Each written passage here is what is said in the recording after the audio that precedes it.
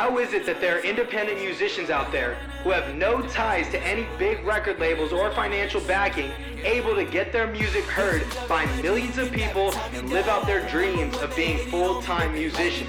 That's the question, and on this podcast, we will discover the answers together.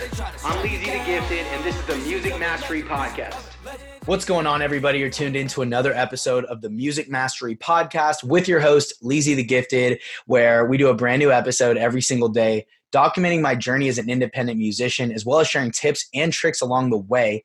Today, I'm guaranteed we're going to have a lot of tips and tricks because I have a guest on the show. It's actually been a long time since I've had a guest, but this man here is somebody who's got a lot of expertise in the music industry at a very high level, doing things like curating music and digital marketing. He works with Empire, and I'm just super excited to have Steven Chavez onto the show. Steven, thank you so much for being on, man. Hey, what's up, Leezy, man? Thanks for inviting me. Yeah, appreciate you a lot. So, talk a little bit about, like, you were kind of telling me a little bit before, but talk about, I want to know what you do. And I really want to know how you got into all of what you do. So just talk about everything you got going on.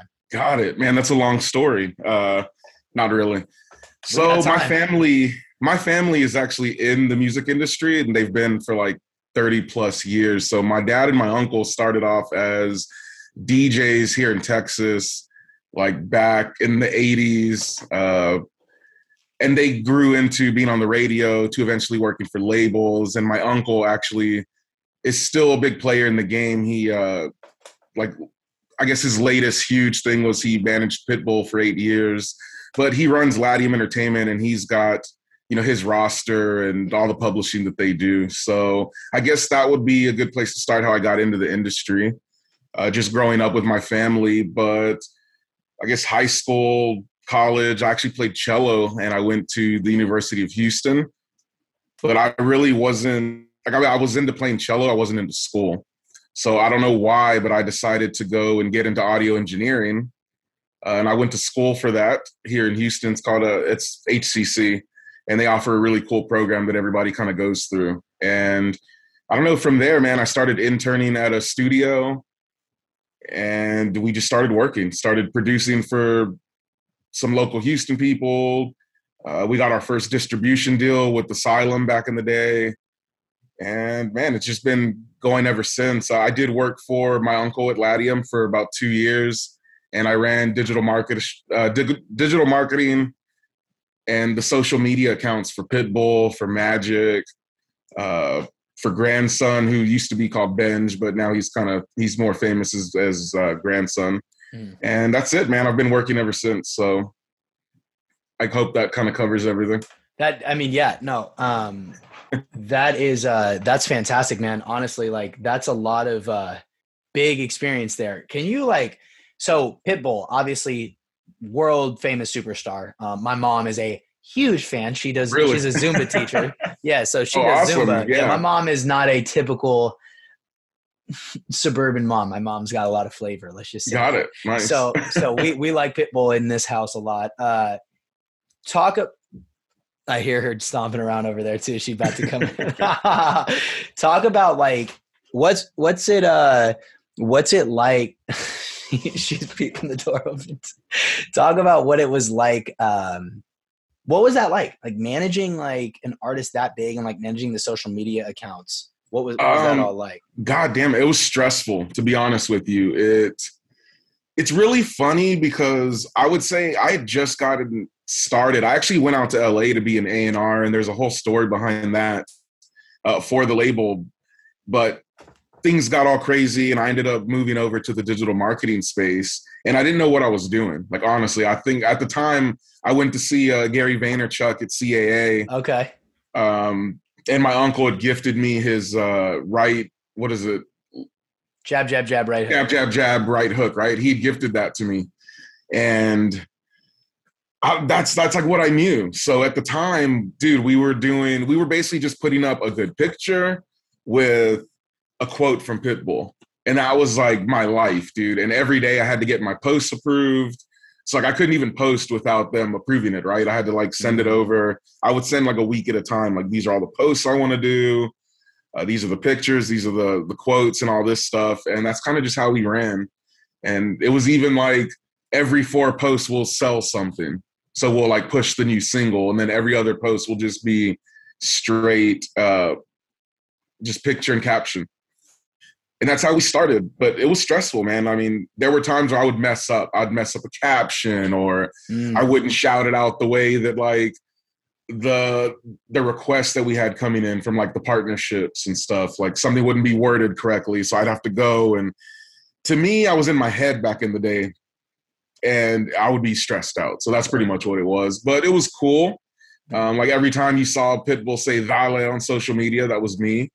I covered the World Cup. I covered his White House performance. It was incredible, honestly. It put me in front of a lot of people. I got my footing in the door. I learned how to operate around people really doing it inside the business versus like back when I was in Houston and I was just working with anybody I could, you know?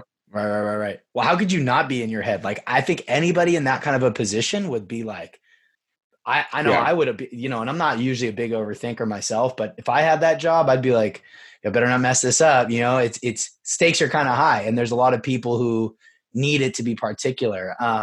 Yeah, like I can understand. That's great that you got that experience. When you talk about you got your foot in the door and you got to see things, like you had to see how things work at a certain level. What are some of those things that you saw? Just being professional, you know. At the time I was still young, so I just wanted to drink with everybody. I wanted to smoke with everybody. Right. You know, I just wanted to like, it was the beginning of social media, to be honest, like where it was like the everyday thing.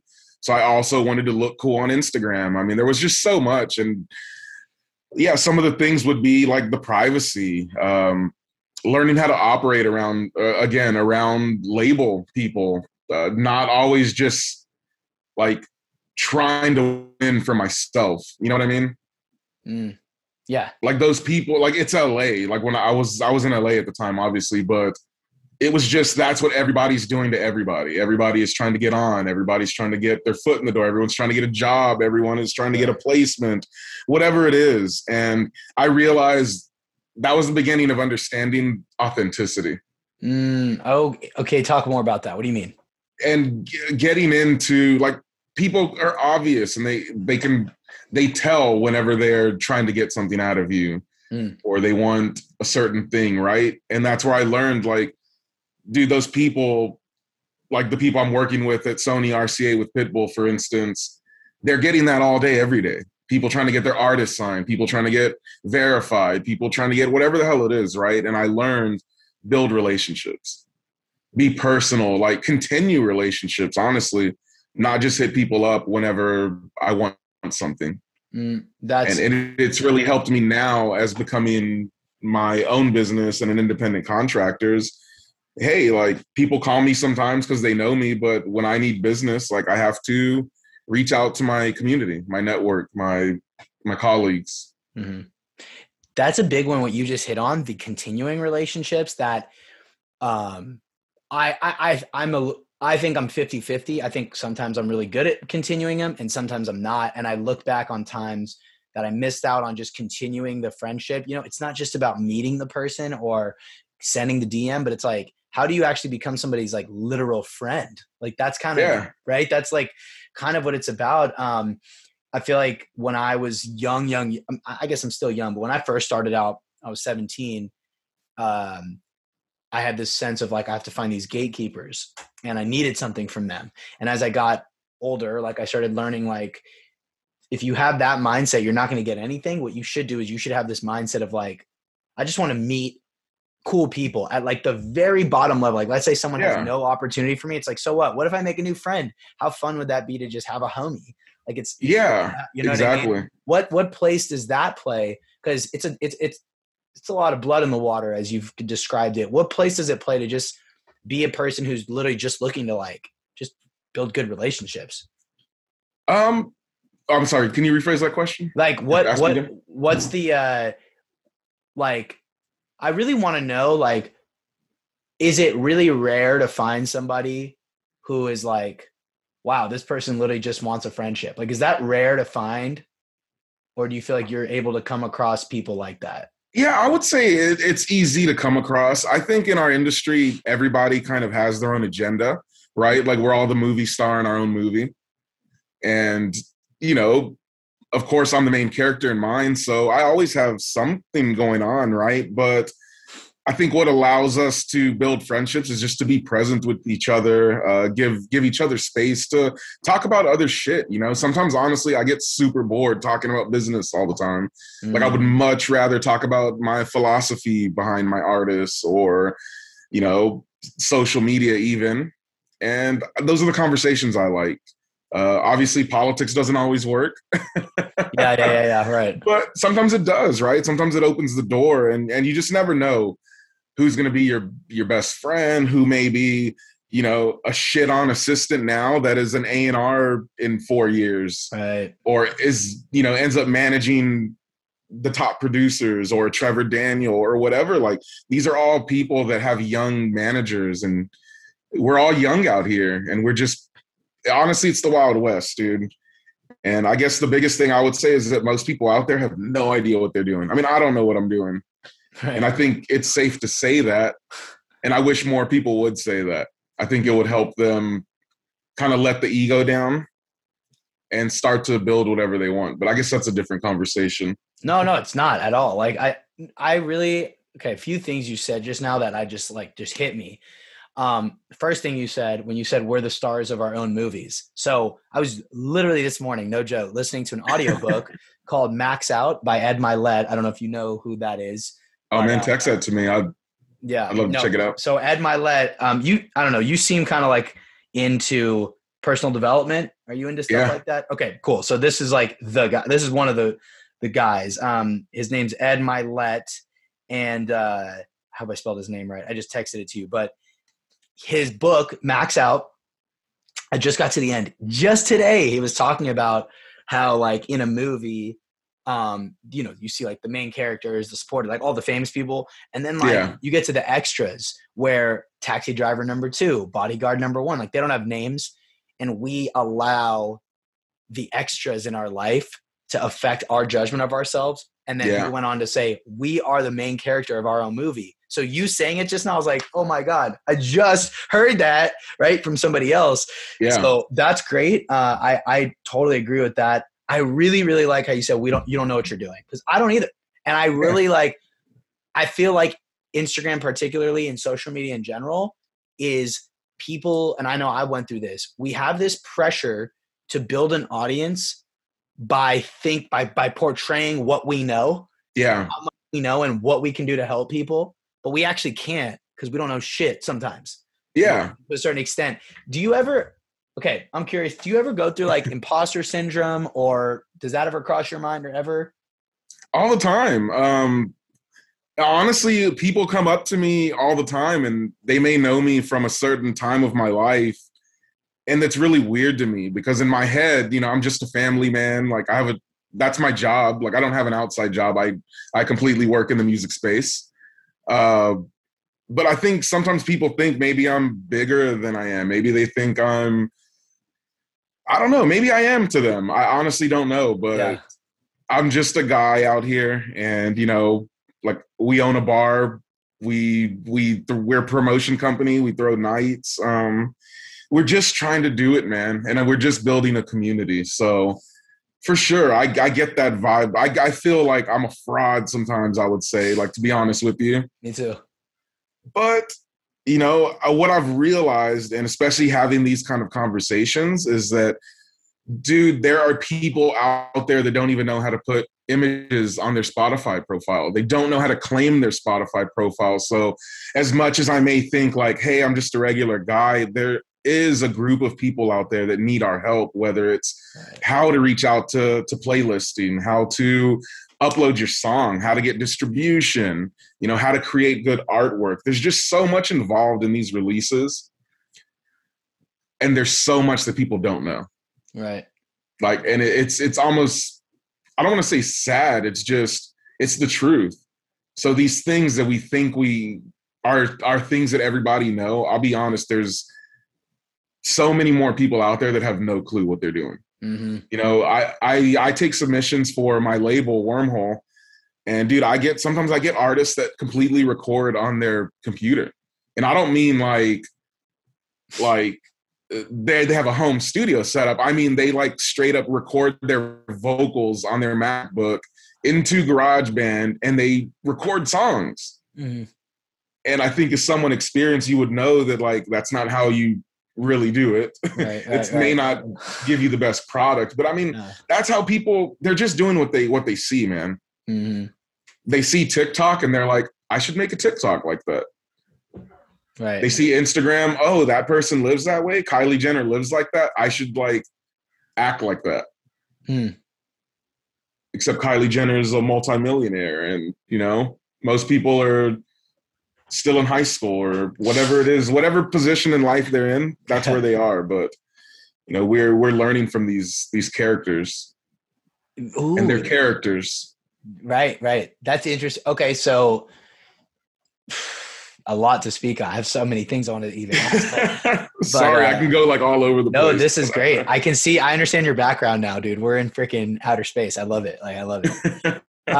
We'll talk about, well, first off, let me just say that the whole imposter syndrome thing, like I've dealt with that myself. It's kind of funny. Like I say the word imposter syndrome just so you and I understand, but I was talking to a friend of mine about that a while ago. And my friend was like, dude, you don't have to keep saying imposter syndrome. Like that's a word that society put on you. You're just a humble guy who has high expectations on yourself. You know, imposter syndrome is, I asked you it because I know you would understand the term. But you're right in that there are people who do need help no matter where we are. Like we are a few steps ahead of somebody, even if we're not the level we want to be at. Right. So, here's what I want to know. Talk about the relationship between the way you, Steven, perceive yourself, right? You've got the imposter syndrome, but then you also kind of realize you can help people. And then you're like, but then there's these characters, these famous characters that these other people are chasing after. Like where do you see yourself fitting into like your own movie and like how you're like crafting your life? Yeah, you know, someone sent me a direct message yesterday and they just said, your happiness radiates. And it took me a second, but I guess that's where I see myself is that, you know, going back to the self-development I've been through, you know, I'm a Landmark graduate. That's my thing that I love. And I always kind of promote it. But I've learned to just kind of take life one day at a time, man, and enjoy it. So it seems to me like I'm no one, but you know, I really do work from home. Like I don't sell drugs. I work from home. I have a label. I have artists. I put out releases. I have a distribution deal with Empire. So it's these things that I have to step back sometimes and say like, wow, I'm doing some really cool shit. Like I don't have a #1 record right now. My artists aren't, you know, rich and millionaires and famous, but like they're all kind of bubbling and doing their thing. And I know that that's happened because of me and my fiance and like everything that we put into our groups. You know what I mean? Oh yeah, 100%. Yeah. So there's just, again, there's inspiration for whoever wants it, you know? And I used to try and target people, but honestly, like, I think people that get to know me, they want to get to know me more and they want to be around me. And maybe people that see and I'm not driving like a G-Wagon or something, and they may say, fuck that guy. I mean, honestly, don't know. But I do see myself. I think people see me as like, hey, that guy's doing something I want to do. Right. Like he's working in the music industry independently, works from home, has a house. Like, I think those things, at least those are my little measures of success, I guess. Oh yeah. I mean, dude, I agree with you in that, like, I would think that like most musicians, like a really large percentage, never build any kind of sort of like livable income off music. And honestly, that right there is kind of like the basis of my model is like, yes, I want my groups to blow up, right? I would love to have a #1 record, And I would also just love for my guys to be able to play music and make a living. Hey, if they're making like, $50,000 to $100,000 a year and they're playing their instruments or they're producing or they're songwriting, I mean, fuck, that's so much better, right? Than going and sticking to their 9 to 5s, right? Working at the coffee shop or the telemarketing place. I mean, there's just so much more out there. No, I totally agree with you. And like, yeah, dude, fuck, I agree with that. I totally agree with that. Especially like, it's so funny. Like I struggle with this too, like I went to college. I don't know if you went to college, you did. You went to college and like, I went twice. Yeah. Great. Hey, there we go. For lots of years. Yeah. And I got a college degree too, but I just know the college experience, the very like, I believe the underlying theme is like, we're all here to get a job. Like, cause why else would you, nobody goes to college to say, I just really want an education. Like, I don't know how many people really go and say that unless they're going to like a school they like a music school or a trade school. But everyone who goes to kind of general school is like, oh, I'm just trying to get a job.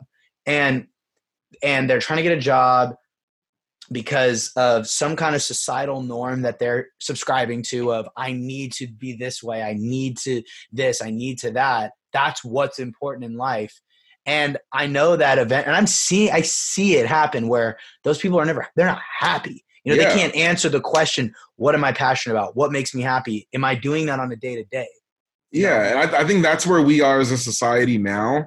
Like we're in the gig economy. So we're trying to find ways to make money and have jobs and have income that aren't the same as our parents. Like really we learned it from our parents and our parents learned it from their grandparents. Like our grandparents came from a time where you could get a job, any job. You could go work at Southwestern Bell and you could live a good life. You could have insurance. You could have funds to take care of your family, own a home, right? Our parents kind of got the 80s and the greed of Wall Street, right? Excess. So they were living beyond their means, I'm sure. I know mine were. And now we live in this society where that's not how the world works anymore. There aren't jobs for everybody. Like people are going to college, racking themselves with debt, and they can't make it out of there. They're not getting a job. They're having to go work at Starbucks. And there's nothing wrong with that. Seriously, I don't mean to say that that's a bad thing, but that's what ends up happening is you went to college to get an MBA and now you're stuck working just a regular job that you could have done without college. That's why this gig economy is so cool. Right. Like, dude, we are paying people to entertain us. Right. We're like, you're an entertainer. Your podcast, I'm not sure how many downloads or listeners you get yet, but like that eventually grows and you end up building a catalog. And it's kind of the same way for my distribution, right? Like we build the catalog of artists and hey, like, let's say I get up to 1,000 artists or 1,000 releases and they're all making me $1 a day or they're all making me $1 a month. I mean, fuck, that's $1,000 for the label off of doing nothing from past art. Yeah. You know what I mean? So same thing with your podcast. Like you get up to 100, 200 episodes. Like I guarantee you're going to have listeners by then. Like, right. Well, my podcast has steadily grown and it's awesome. I like barely push it like at all. Like I did a lot of the IG stories and like would send emails to the list, but I haven't barely pushed it. But it's a need, dude. Yeah. But I do it every day. Like I do a new episode every day. And now I'm like, it goes like this, it's just like boop, boop, boop, boop. Like it grows. And, maybe we could, it's got me thinking we could transition into this, but like, I have realized that there is a value in the legacy of your content, of your music, of whatever. Like, so a lot of artists that I work with that I used to subscribe to this thought too. I put this song out. It's got to happen right now. This is the moment. It's like, it doesn't have to be though. You could put out like Russ had his song Losing Control blow up 5 years after he put it out. And exactly what they want, it was the same. It went platinum 4 years. Right. So, what do you think of that? Like speak on that. Do you ever talk to artists about the whole legacy of their releases? For sure. Like I'm on the management team for Billy Raps, who's kind of an up and coming rapper. Obviously he's like kind of in the rock rap arena. But he's a guy that, dude, he's been putting out short films, videos for every song, and he's been doing this for years now. And really, he just started. I think it was like 4 years ago. He actually just started rapping, right? But in that time span, he's accumulated. I mean, he has hundreds of songs, at least 50 fully shot videos. And now it's turning into something. His last project was produced by Chase the Money. He's doing a lot bigger deals now, and we're getting somewhere with him. But dude, it took him several years, and I think that's what people don't get.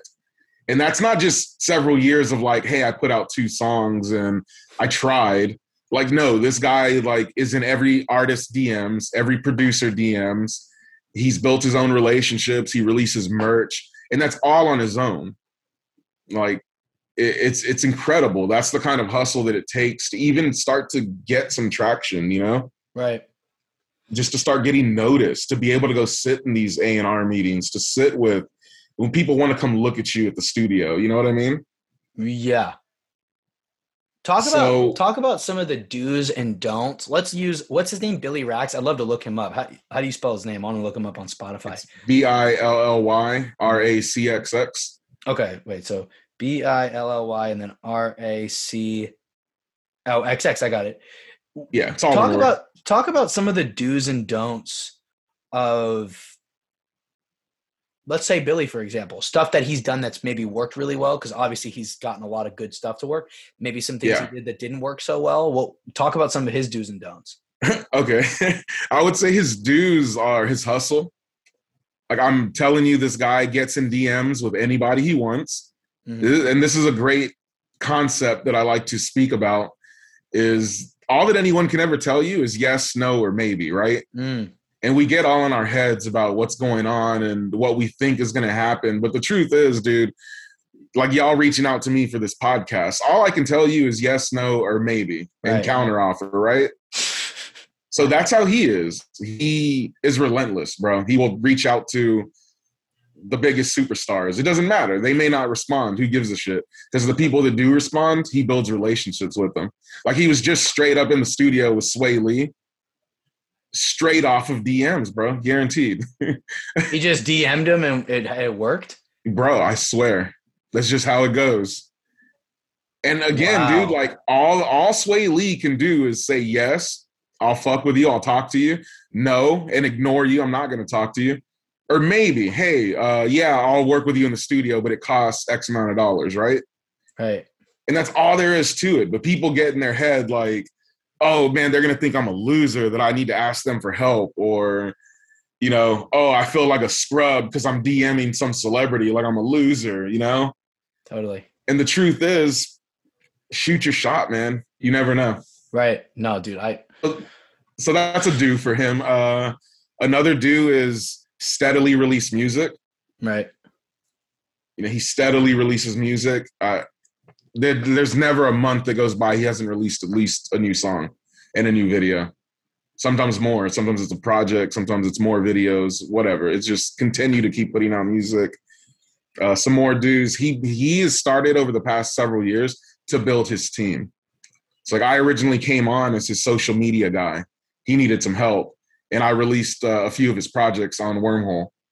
Then he went out and got a booking agent that he found through, I don't know how, connections. Her name's Darlene DeLuna, but she does like 5EO Foreign and YG and Tyga, I think. And somehow he just gets connected with her through DMing. So he's been building his team. Now he's got us on his management team. So Darlene and me and one other guy, Hugo, we've stepped in as his full management team. And now we've done really cool shit. Like, he just did a live stream in China opening for Lil Skies. I think it was 2.2 million viewers. I mean, it was insane. Oh shit. So hold up. Yeah. That's crazy. Wow. Yeah. Dude. It's just great. It's great to hear that. You know, the whole networking idea is like, it's great because you can get access to people so easily because of social media. I would say, namely Instagram, I'm assuming is probably the best way to network. Would you say that? I would say right now, for sure. there's a lot of other techniques, but yeah, I would say Instagram is the easiest place. I think most people are on there, right? Mm-hmm. And I think it's open for the messaging. I would say TikTok is probably getting there now too. And in person, man, I know it's COVID. Nothing beats the old fashioned, like shaking someone's hand and getting to know them, you know? Yeah. I mean, and even if you like, you know, you can easily, I know for me, you could type in Instagram, the hashtag Bay Area rapper, straight up, and then meet them in person. Yeah, you know, exactly. You're in Houston. I've looked at Houston rapper on Instagram, and that's like a thing, like Dallas rapper, Houston rapper, Atlanta. So you can use it as a local thing and be like, yo, you want to grab coffee? Do you want to get lunch? Do you want to work on some music? Do you want to come through to my place and work? I mean, I that's how I linked up with this artist, through literally Bay Area rapper, found this artist. He came to my house twice, and we're homies, like all off Instagram. In person though. So like that's why I never like to look at it as networking, and I like to think about it as building community. Yeah. Because like these people are going to be your future community, man. And you don't know, like, hey, let's say maybe one of my artists does blow up and I'm a future executive, and now we're in each other's community. And I'm like, oh shit, I remember my homie that does the podcast, like, hey shit, I need to put my artist on there or whatever, right? Like we don't know where it's going to go. And I'm assuming you also produce and stuff, or? Me, yeah. So I fully produce, make the beats, play the piano. Oh, incredible, mix, man. Master, all that stuff. Yeah, I've been doing like now we can work together, right? Right, exactly. I could bring anybody, like, because I'm like, well, bro, whatever we work on, we own it. Like we're going to own the masters. We're going to split it. Yeah, man, totally. That's like my buddy Clayton works at Empire. So he's like the actual like in-house engineer. Mm-hmm. And like, he's always looking for people. So who knows, man? Like you're down the street, you know what I mean? Like that's how community works. Right. Clayton may be like, hey, I need an assistant engineer. I need an intern. I need someone to come in and be my studio hand or something. Right. And like, who do I suggest? Oh, I know this guy who's in Westlake, not too far from you. Like, take him 40-minute drive in or whatever, but whatever, right? Like, that's just how community works, man. So I'm really big on that. Me too, man. And so recently, are you on Clubhouse? I am on Clubhouse, yeah. Okay, you got to join our Clubhouse group, bro. Our Clubhouse group is amazing. Like, we just got off a call. Yeah, so exactly what you just said. I heard about Clubhouse, looked at it, got on it, and I was like, I love this. It's a phone call with hella people. Like, how much fun is that? Like, talking, right? Not just posting and pushing content, but like, we're going to converse. And so we do one twice a week. We do it Wednesday nights and Tuesday mornings. And we started to grow, and it's just basically like it. I think of it as group therapy because it's kind of like that. But in a way, it's like we talk about release strategies, what we're working on, books, resources, do's and don'ts, stuff like that. And it's just like, I didn't get on Clubhouse to build an audience at all. Like I kind of don't, I care, but I don't. I was like, bro, I just want to on the phone talk to folks like the way you and I are doing it. Like that's kind of why I started the podcast too. I just wanted an excuse to like talk to people on the phone and use it as content. Same thing as Clubhouse. So do you feel like, I mean, obviously your boy Billy is super good at it. Like he's great. I would love to have him on the podcast as well. I'll let him know. Yeah. Is my image frozen real quick? My bad. It is frozen. It is. My fiance was calling. I think hold on. Let me fix that. You're good. I hear you perfectly though. You good. Oh, okay, good. No, you good. I'm curious as to do you think artists specifically in general are good or not good? Good or not good at networking? I think they're not good. Yeah. I think they are, but I don't think they use their networking. I think that's the thing is they turn it into networking. Mm-hmm. Like they have to network versus like, go talk to your fans, man. Go meet the DJ that's there tonight. Go meet the other band. Go meet the producers. Like they look at it as, oh, I got to network and like, it's going to benefit me. Mm-hmm, mm-hmm, mm-hmm. You know, and I feel like that goes back to the authenticity. If you're not being authentic, dude, people know that. your bullshit detector goes off and you're like, fuck this guy. Right. You hear it on Clubhouse all the time too. You hear someone talking, and like I said, none of us know what we're actually doing, but they get a little too like, I know what I'm doing. And then you're like, yeah, tune that guy out. He's bullshitting. Right. You can tell almost, huh? You know? Yeah, totally. Like I love it for like trying to brainstorm, because there's so much shit that I don't know that I wish I did. Sure. That I can learn from you or any other people, you know? Yeah. No, that's definitely my perspective as well, is just knowing like who to and who not to listen to. Let me ask you a question. I'm curious about this. This is kind of a straightforward question. Sure. So as an independent artist, I've been doing this for 10 years, right? And the entire time my goal has been build an income stream. Like my whole goal is like make a living and become wealthy as a musician, right? Got it. Obviously I want to impact people though, but I'm talking about business side. The business side of me is like build an income stream. I kind of feel like sometimes when I go on YouTube or I look for answers, I get a lot of audience building material information, you know, traffic sources. And I never felt like I got the building of a business, real marketing information until I got out of the music stuff. And I looked at guys like Russell Brunson. Yeah, exactly. Right. .com secrets. Are you familiar with that stuff? Yeah. Cool. Perfect. Where do you see that in the music industry, in the independent music industry, the idea of like a lot of these people talking a lot about traffic and marketing and that, and not on the whole like income stream building? And like, what do you do for your artists in terms of all that? Yeah. So what I like to do is let them organically build first. So that would be straight up, like see where they're at, right? Monitor them, let them post on their socials normally. And then I like to go into the analytics, and that's kind of where the bread and butter is. So I know a lot of people will say like the Facebook and Instagram advertising doesn't really work. And that's because either they're not working it properly or they're not putting enough money into it. And I think that's dangerous. It can be a trap, right? Like you can go spend thousands of dollars wasting money on ads. Mm-hmm. And I'm sure we've all done it. I've done it. Learning, you know? Yeah, that's what you got to do. But it's something that has to be done. Like, even if like, I used to think like, okay, I can put up one ad, I can release a single, and now my artist is going to get like all these views and everyone's going to know them. And like, that's not really how it works. Mm-hmm. But you can consistently put out music. You can run a semi-generic story ad, and you can run that consistently for months on end and start to build slowly and organically. Like, you're going to get people. You are going to find people that are fans, but you have to test the content. Like, dude, it's a big testing, trial and error thing. And I don't think people have the patience for it. Mm. They want to be rich fast. They want a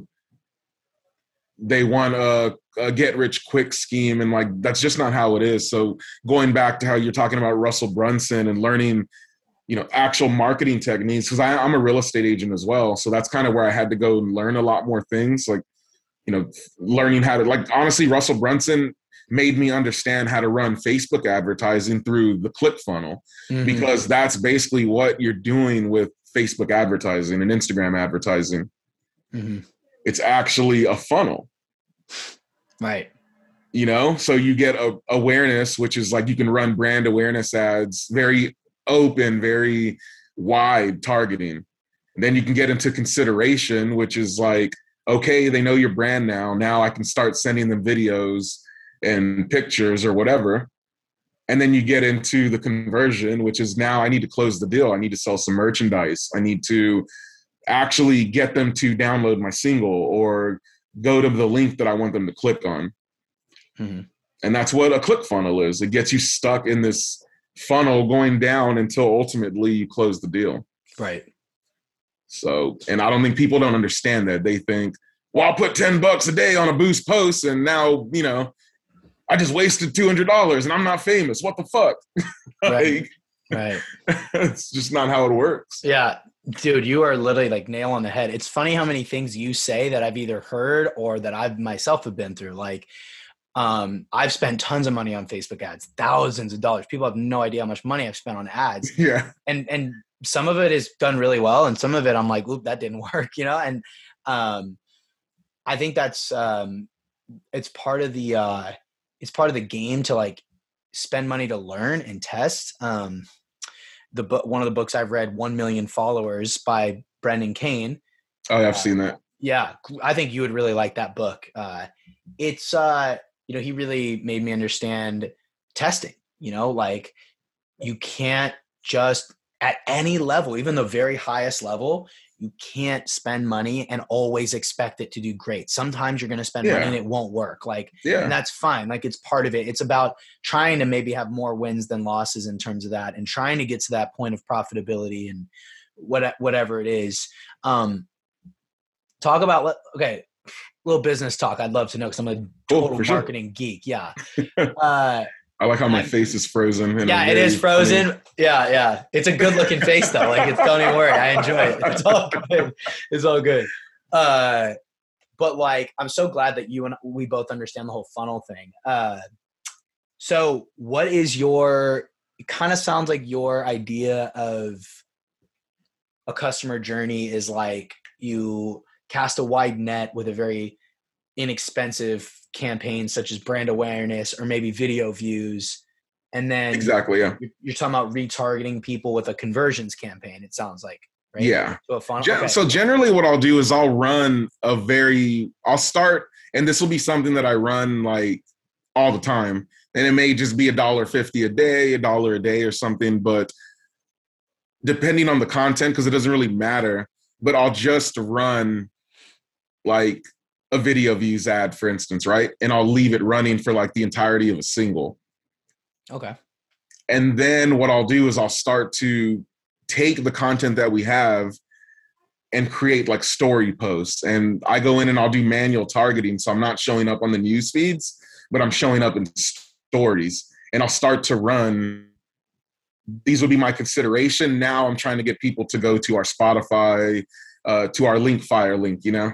Okay. So they can choose YouTube, Spotify, whatever. Or sometimes what I'll do is in that ad set, I'll set it up for this targeting, but what I'll do is I'll create an ad for each individually. So I'll have a YouTube only ad. And for that ad, I'll specifically target whatever my parameters are and YouTube and Spotify and Tidal or whatever it is that I want to work on. You know what I mean?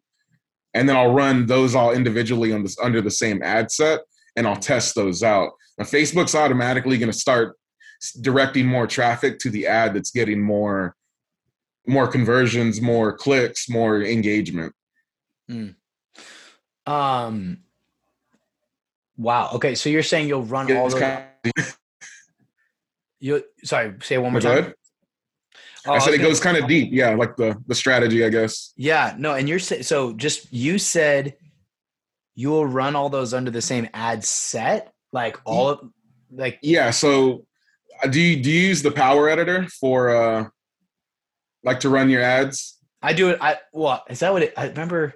I use business.facebook.com. Yeah, the ads manager. Okay. Yeah. Power Editor. That's what it used to be called, huh? That's what it used to be called back in the day. So I still call it that, but yeah, it's really the ads manager now. Gotcha.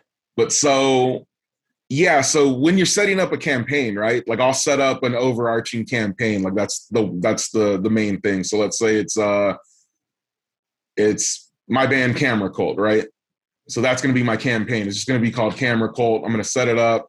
I don't even add the budgeting and shit in there. I just set up the campaign.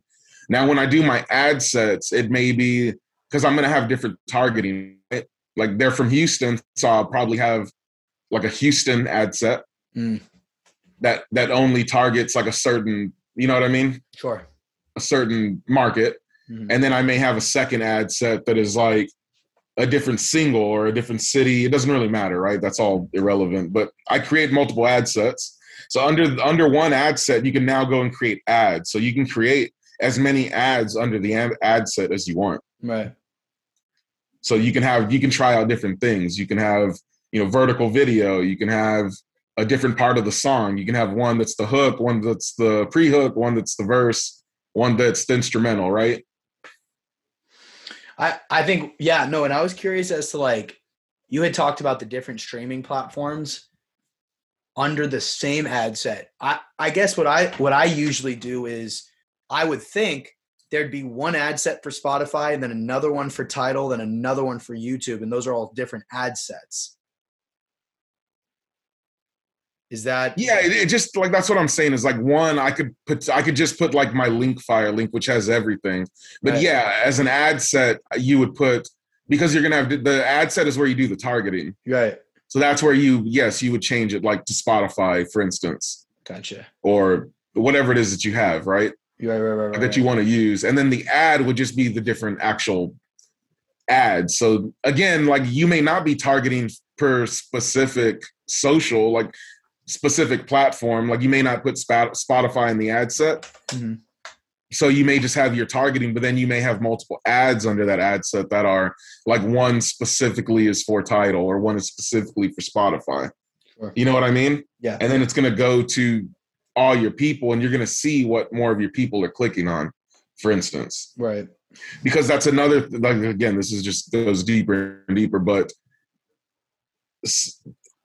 I'm only using the Facebook parameters when I'm targeting super wide. Because now what I've done through my events, like our Eventbrite, through throwing events for South by Southwest, is I've built like these custom audiences. I've built mailing lists. Mm-hmm. So for instance, like my events, I've got the full mailing list. For my events, like I'm admin on certain pages, like in town, like bars, for instance, that have the audience that I'm already looking for. So I may only use my custom audience from like, let's say the bar that I'm using. You know what I mean? So like I'll go and I'll create a custom audience based off of people who have engaged with their Facebook, their Instagram, and their videos. Mm-hmm.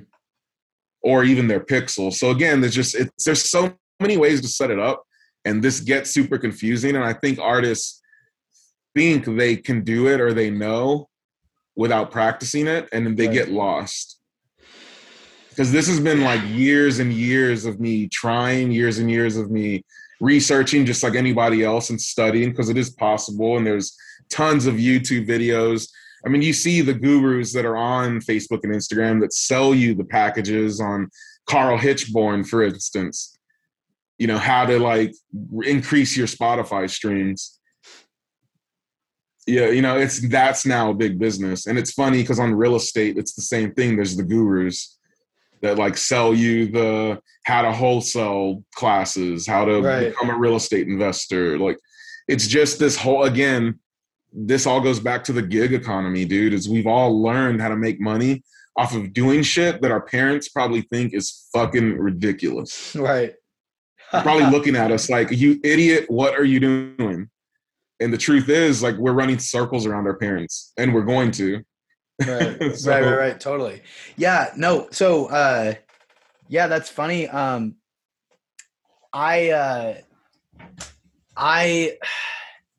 I mean, like, after diving into like the ClickFunnels world and reading .com secrets twice and expert secrets twice and traffic secrets once, like after reading all of that, like the first time I read .com secrets, I believe was 2018. And I was so like, I was kind of lost on like, how does this relate to music? You know? Yeah. I ended up for 2019 and 2020 doing producing only because I thought, okay, I'm going to like, I don't know how to apply the concepts from .com secrets to like being an artist. So I like transitioned because I produce anyway. So I was selling beats online for a bit. And then essentially the journey I went on was like end of 2020, November, I was like starting to do pretty good with the beat selling business, getting the email list, breaking even on ad spend, profitable. And I was like, dope, dude, this is cool. But I was like, the trajectory of my beat selling business, like where I see this going, like if I want to continue this and scale this, like, is this really what I want? And I just decided like, I never wanted to do this. Like it was kind of a means to an end. And something happened. 2021 must have been the energy.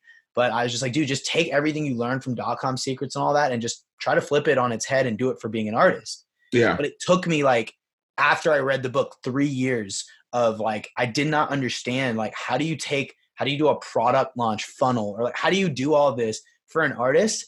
Do you think artists go through that similar like block of like, how do I apply like actual business practices to being an artist? And I think there's so much information out there that they just, you know, like if you go on to like Spotify for artists, right? They give you like these little tips and tricks on, it's funny because you'll start to hear them all over the place, but like they'll tell you, you know, give at least 4 weeks for releases so we can pitch the editorial. And then you'll hear the artist come and be like, hey, Spotify says we should, you know, submit like within 4 weeks or whatever. And like, yeah, that is important. Don't get me wrong. And like for an artist that doesn't have a fan base yet, like who really gives a shit? Like they're not going to get placements yet. Mm-hmm. Right. But it's a good habit to build. But that's what I'm saying is like, there's so much information that an artist will hear anything and they'll take that as canon. Yeah. Like, right. Oh yeah, that's the way to do it. Like, I get it. Yes, you should. If you can, you should put up your music as early as possible. Right. And set up your release and like actually plan your marketing and set up a plan basically. But most artists aren't going to do that. And like what I've been telling my artists lately is like, look, if you want to release on fucking Wednesday, more power to you. Right. There's less competition. Like, yes, everything releases on Friday. So guess what?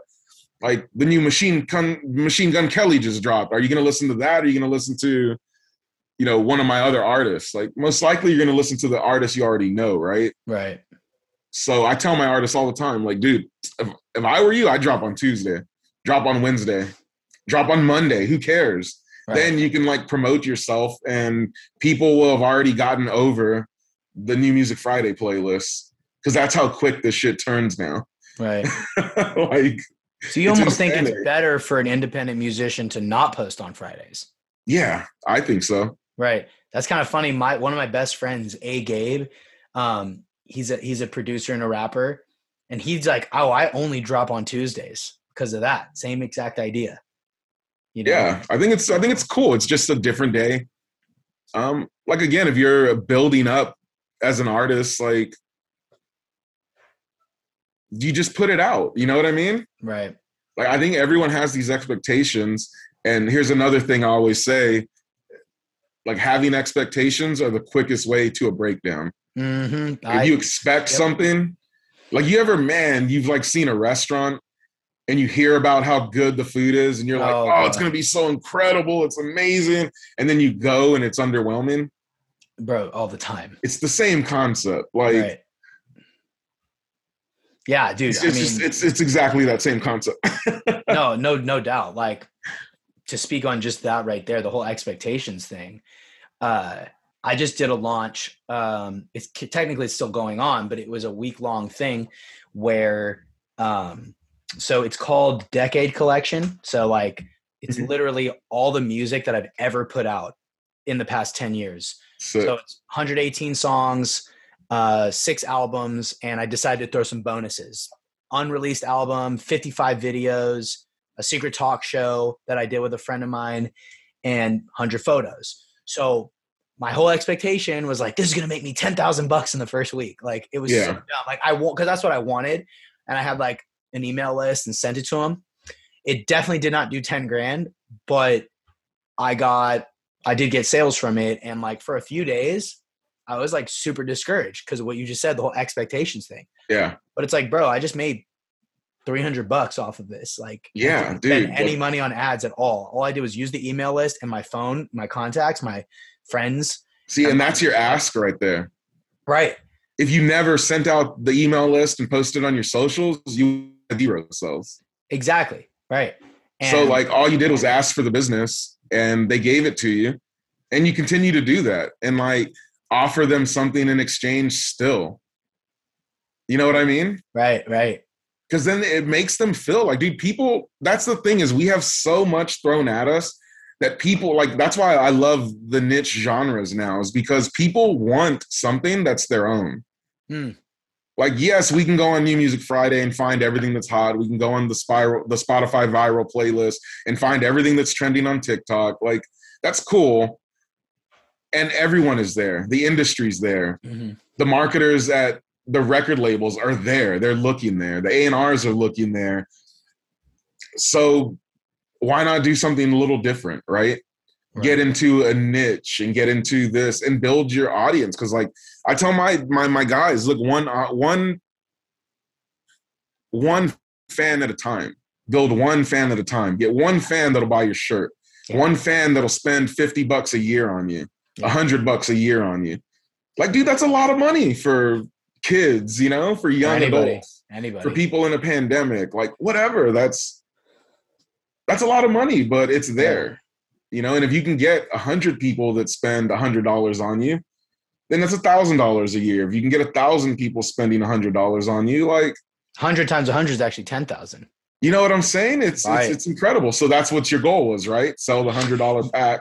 Yeah. 100 times. Right. Something like that. Yeah. Yeah. And so, but it was just crazy. Like, the only reason for like 2-3 days that I felt so bad was the expectations. I was like, bro, that's so dumb. All in your head. All in my head. Exactly. And it's like, the release isn't over anyway. I can continue to promote this. Like, I only sent it to my email list. Like, I did zero social media promo at all. I did nothing. Like, all I did was email lists and some phone calls.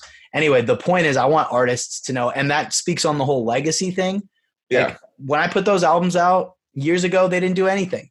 But it's the fact that I have music available to people that's not the same as like the 40 songs I have on my computer that aren't finished. Like, those songs are released. So even if like the songs on my computer are better, they're not released. So technically the other ones actually have more use to the career. So don't be afraid to put it out. I would say don't get so caught up in the whole, it's got to happen right now. Like, this is my viral moment it's like, nah, it doesn't even have to be though. Dude, you know? if you're already going in there, that's the way I see it. If you're already going in there and you're expecting like this is going to be your viral video, mm-hmm. it's not going to be. That's just how it's going to end up happening. Right. It's a slow like, build. Always. Every time, like, you know, it's funny because I just started doing, I'm always testing as well. And I play cello. So I finally put out a video of me playing cello, and it's probably one of the like most engaged pieces of content I've ever put out. And like, me not knowing, I never thought that would be like something people would like. Mm-hmm. So I started doing it. And now that's kind of what I've been into the past like 2 weeks is like I just did a cover of The Weeknd's Earned It. And I like re-recorded everything. Like, I completely reproduced it. And then I did all the strings. It's like everything. I'll send it to you later. But I was about to say, like, please, I want to hear that. I'm noticing that's what people want to see from me, man. And maybe they want to see more of this content. I really don't even put myself out as that I promote, because I've just always been like word of mouth. Mm-hmm. And I stay busy every year, and it's completely from people just reaching back out to me, past clients, referrals. Right. So I don't know. I never wanted to be the guy that talks about playlisting, because everyone's all automatically like, they're bullshit, I think, anyways. That's crazy. Maybe that's in my head. But. No, it's not, because it's so funny. Like, going into this conversation, I was just keeping an open mind, but I was like, yeah, it's funny how like the perception of what I had of you to what you actually are. You're actually like a digital marketing guy and like just an all around human being. Cause I was worried, cause I'm actually not even aiming for Spotify playlisting. Like, I actually have no interest in it at all, because I'm just like, that's like not even, I don't know. I'm not interested in it. And so I'm glad that we were able to chat and share other ideas, because that's cool. Like, that's dope, you know? So, you know, sorry, my screen wasn't working. So I was going to say, this is good. Now I can see your face moving and I see you working. It's all good. You know, to kind of wrap this up, I'd just love to take your thoughts on, you know, where do you see the music industry going now, considering a couple of things? Number one, we just had this whole lockdown. shows weren't happening, but currently your state, Texas, just opened things up. Yeah. Oh yeah. That means you're going to get back into the swing of things with your bars and live performances. Do you see but you just talked about an artist who opened for Lil Skies and 2 million people saw that artist. And I'm thinking, wait, you could never do that with a live performance. You can't do that with a live performance. Yeah. Right. And I'm assuming were all those people, was that a paid performance? It was free for him to do it, but it was, there's this new app called Intersect in China. Okay. And it's like a live streaming some kind. I don't really know because I can't use it, but that's what it was. It's called Inner, like INNER Sect, SECT. And they tapped him to open up for Lil Skies. And is that something I could download on the phone? Honestly, I don't even know. I don't think we can. I think it's just in China. But I will actually look. I'm looking at it right now, and I'm seeing something that looks like it could be it. But at the same time, I have no idea. It's all in Mandarin. Yeah, see, it's a fucking Chinese app. Yeah. And I mean, because that's in. So wait. So he got to perform for free. He didn't have to pay. No, yeah, he didn't have to pay. We had to go and film. So we did a full on green screen shoot in LA. Okay. And it looks insane. I think we're gonna release the video soon. We've only released the behind the scenes for it. But yeah, we had to go to an actual sound stage in LA and do the full production. But it's 2 million people, dude. That's a lot of people. I mean, there's no arena big enough to fill that. You could never get that. And imagine if and all those people could have been there for Lil Skies, but hey, if Billy got 40 fans out of 2 million people, hey, it's a fucking win for us, Yeah. And the brand awareness, maybe in 4 years they'll see Billy Rack somewhere and be like, oh shit, I remember that guy. And right. I don't know. But chances are, dude, 2 million. He's obviously a dope artist. The chances are he got way more than 40 fans. I'm hoping, yeah. 2 million. It's funny when you think about scaling that down to a more manageable number for an artist that's smaller. If you get 1,000 people to live stream, it's probably easier to get 1,000 people to live stream. You could probably get that faster than to fill a physical venue with 1,000 in any one location, don't you think? And you could probably charge way less. You could charge $1 or $5. See, so that's where you were asking where the industry is going. Is I really see Twitch being huge. I think everyone's going to try and copy that model of live streaming and paying for it. People getting to donate money that they see fit, Right. Oh yeah, we'll sponsor you for $5 or something. And now I think that would be good for you going on Twitch, going on all the platforms, I'm assuming you do, right? I mean, I mostly Instagram and TikTok and YouTube were the ones I was on pretty heavy. I hadn't gone on Twitch much. So I use Restream whenever I'm using. So I use Streamlabs for all my setups, and then I use Restream, and that allows me to also stream at the same time to Facebook. I have another program called it's called Yellow Duck. Yellow Duck allows me to also stream to. It uses a stream key, and I can stream to Instagram stories. So okay, 1 second. I'm going to write. So Yellow Duck streaming. No, you good. This is great. Yeah. Yellow Duck allows you to stream to Instagram Live.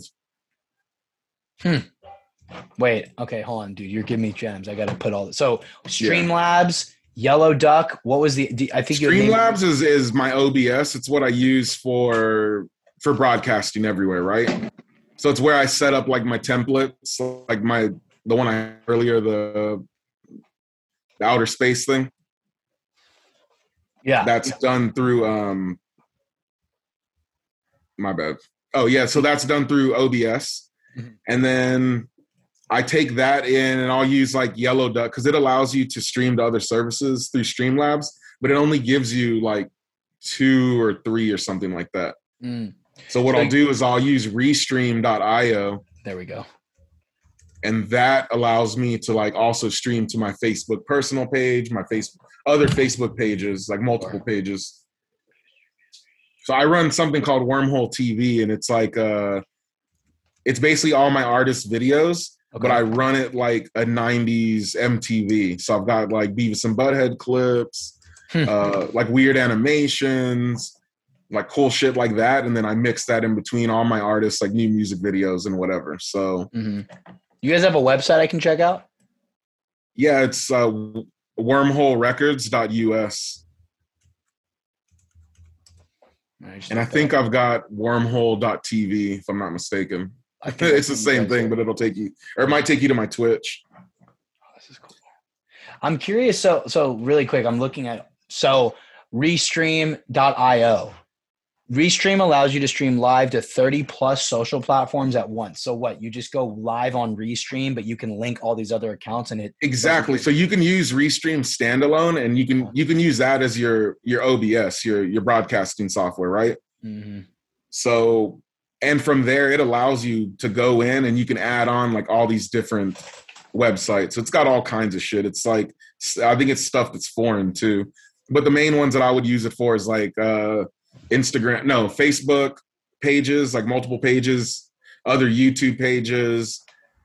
And then I think they even have Twitter. If you're verified and you can do Twitter video, you can stream to Twitter live. So you can't do Instagram live through restream.io? You can't do it through Restream.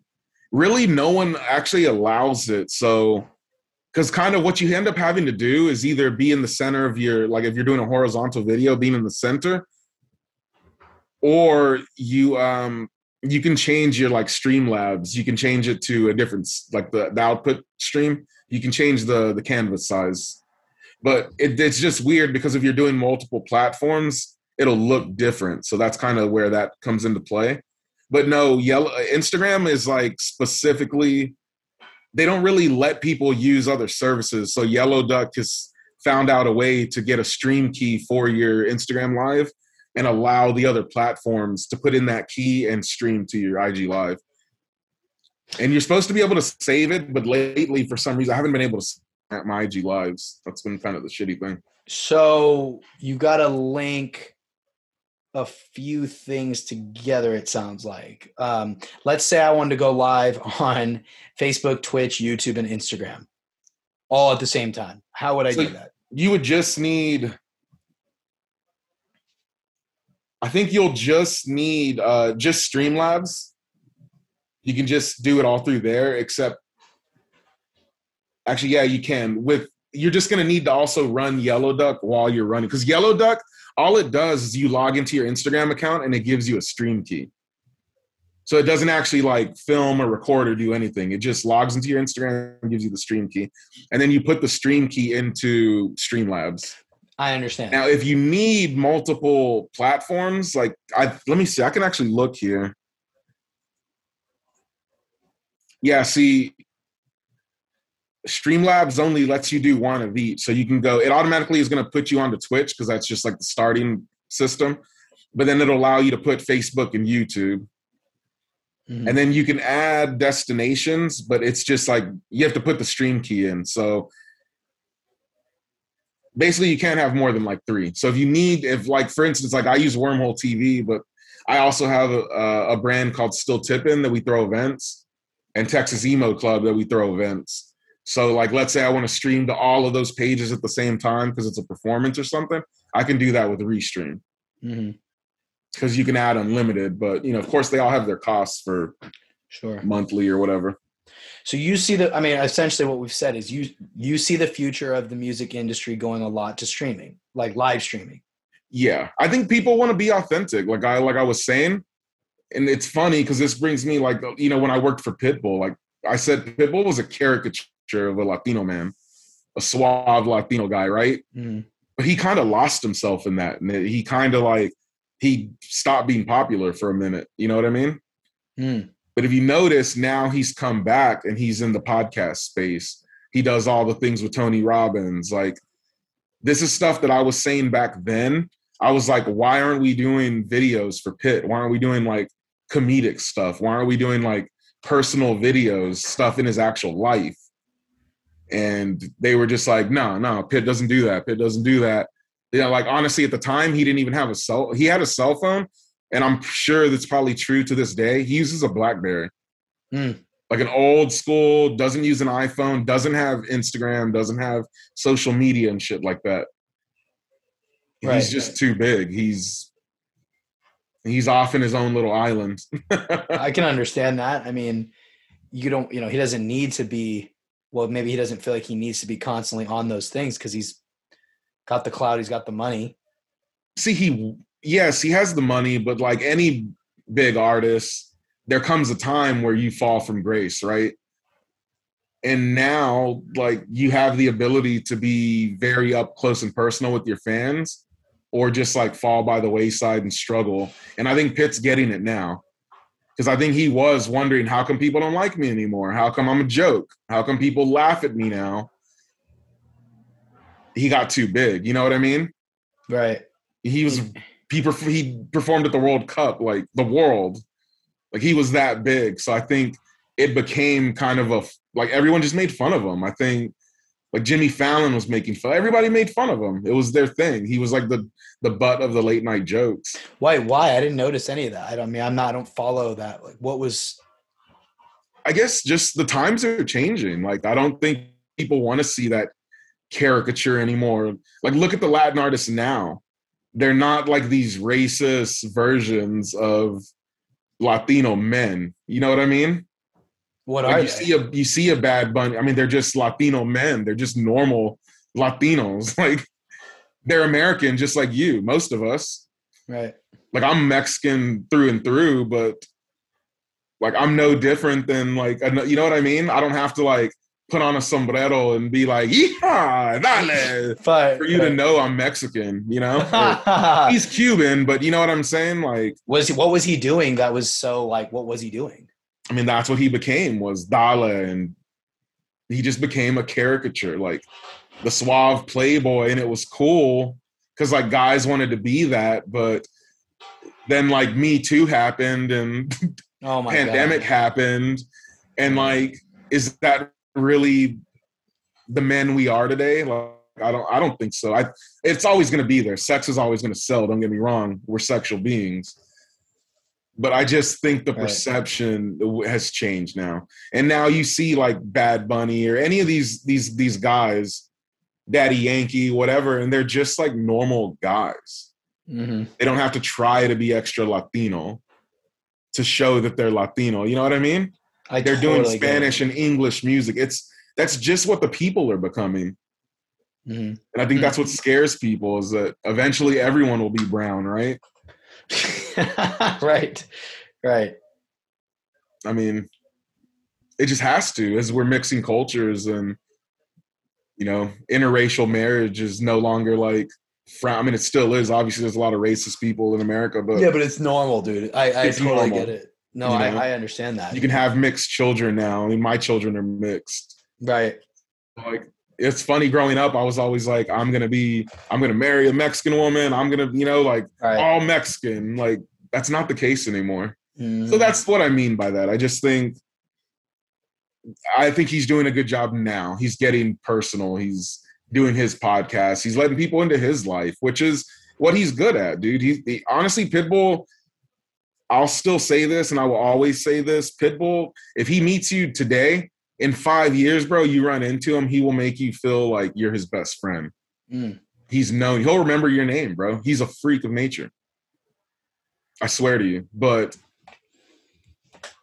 I don't know. That's him. That's what he's great at. That he should be putting that on Front Street. That he's that personable. Exactly. Because not everyone's like that. Not everyone's like that, dude. That's the person he should show. But they had a winning formula, and they tried it for so long until it stopped working. Then he kept trying it. I mean, he's still trying it, honestly, with his music. But, you know, take a sample that's popular overseas, bring it to America, and like make a dance song out of it. Right. That was really cool in the 2010s, but like now that's just like, that's his old formula and it doesn't work the way it used to. Right. But that was his winning formula, bro. It worked. That was my uncle, honestly. You know? Right. Totally. They were traveling the world. They can hear songs that are breaking in other places, but like, you don't have to travel the world anymore to hear a song that's breaking in Indonesia. You can go on Spotify and pull up the Indonesian top 100 or whatever. Mm-hmm. You know what I'm saying? Totally. So that's why I see the music industry is going to niche categories, to streaming, authenticity. Mm-hmm.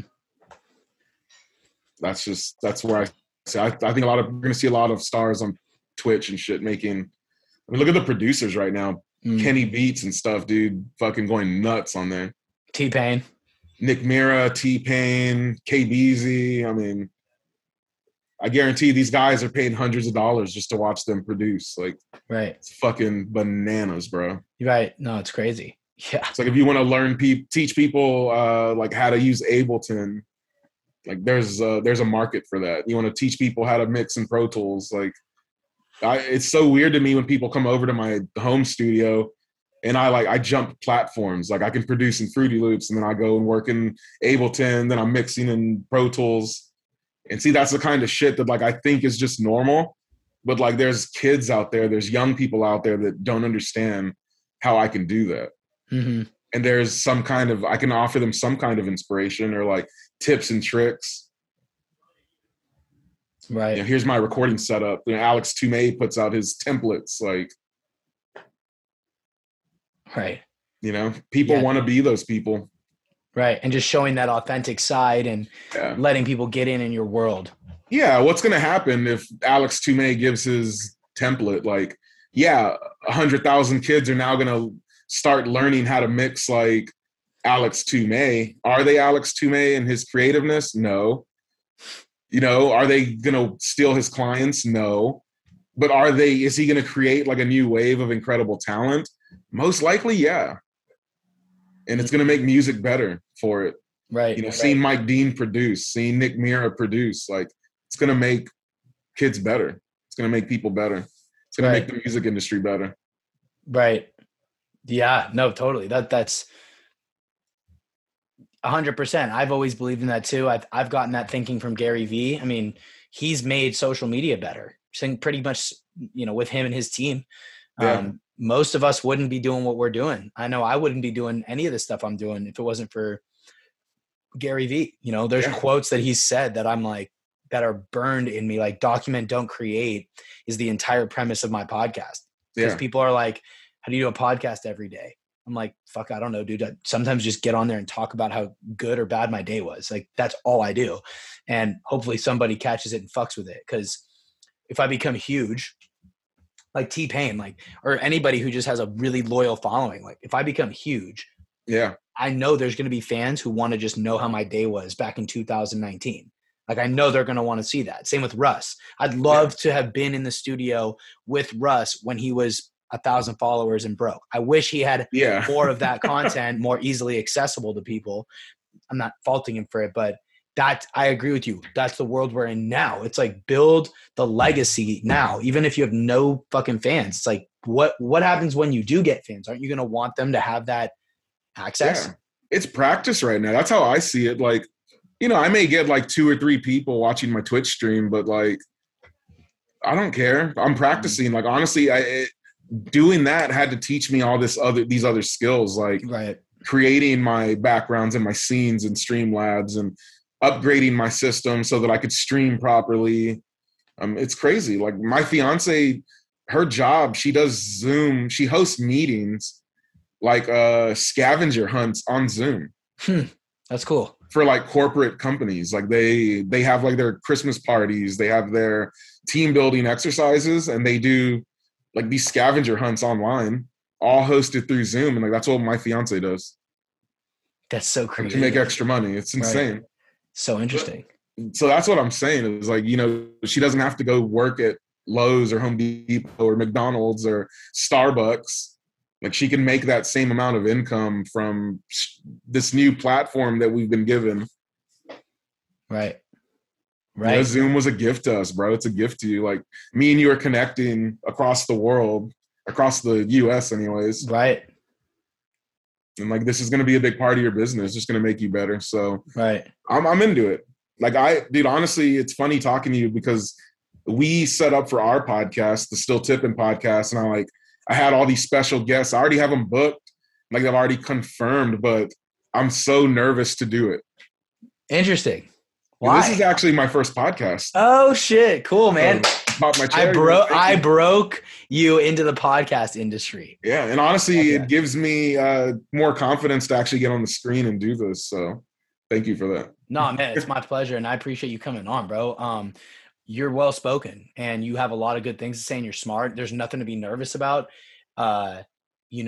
Just fucking do it. I mean, you're going to do it. And I think it's going to be great. I can't wait. Let me know when it comes out. I'll be a subscriber and I'll definitely. Oh, dude, you're going to have to be a guest too. So hell yeah. We'll flip this and I'll bring you on. Yeah, absolutely, man. Well, Steven, I want to respect your time and wrap this up. I appreciate all the time, the info you've given me and the community today. Man, it's been awesome just connecting with you, bro. And I hope we can connect soon. And next time I'm in Houston, we need to either get lunch or get some coffee or just kick it. Dude, anytime, bro. I'll take you to all the hot spots here. Let's go. Also, man, just keep in touch. I really appreciate you doing this. I think we have a lot more to talk about. So yeah, dude, we definitely have a lot more to talk about. So man, Steven, thank you so much, bro. Have a good rest of your day and we'll talk again soon. All right, Leezy, bro. Appreciate you, man. Thank you. Hey, get that, bet that, jump shot, wet that, post moves, no rules, chef that, no boo. Get that, bet that, jump shot, wet that, post moves, no rules, chef that.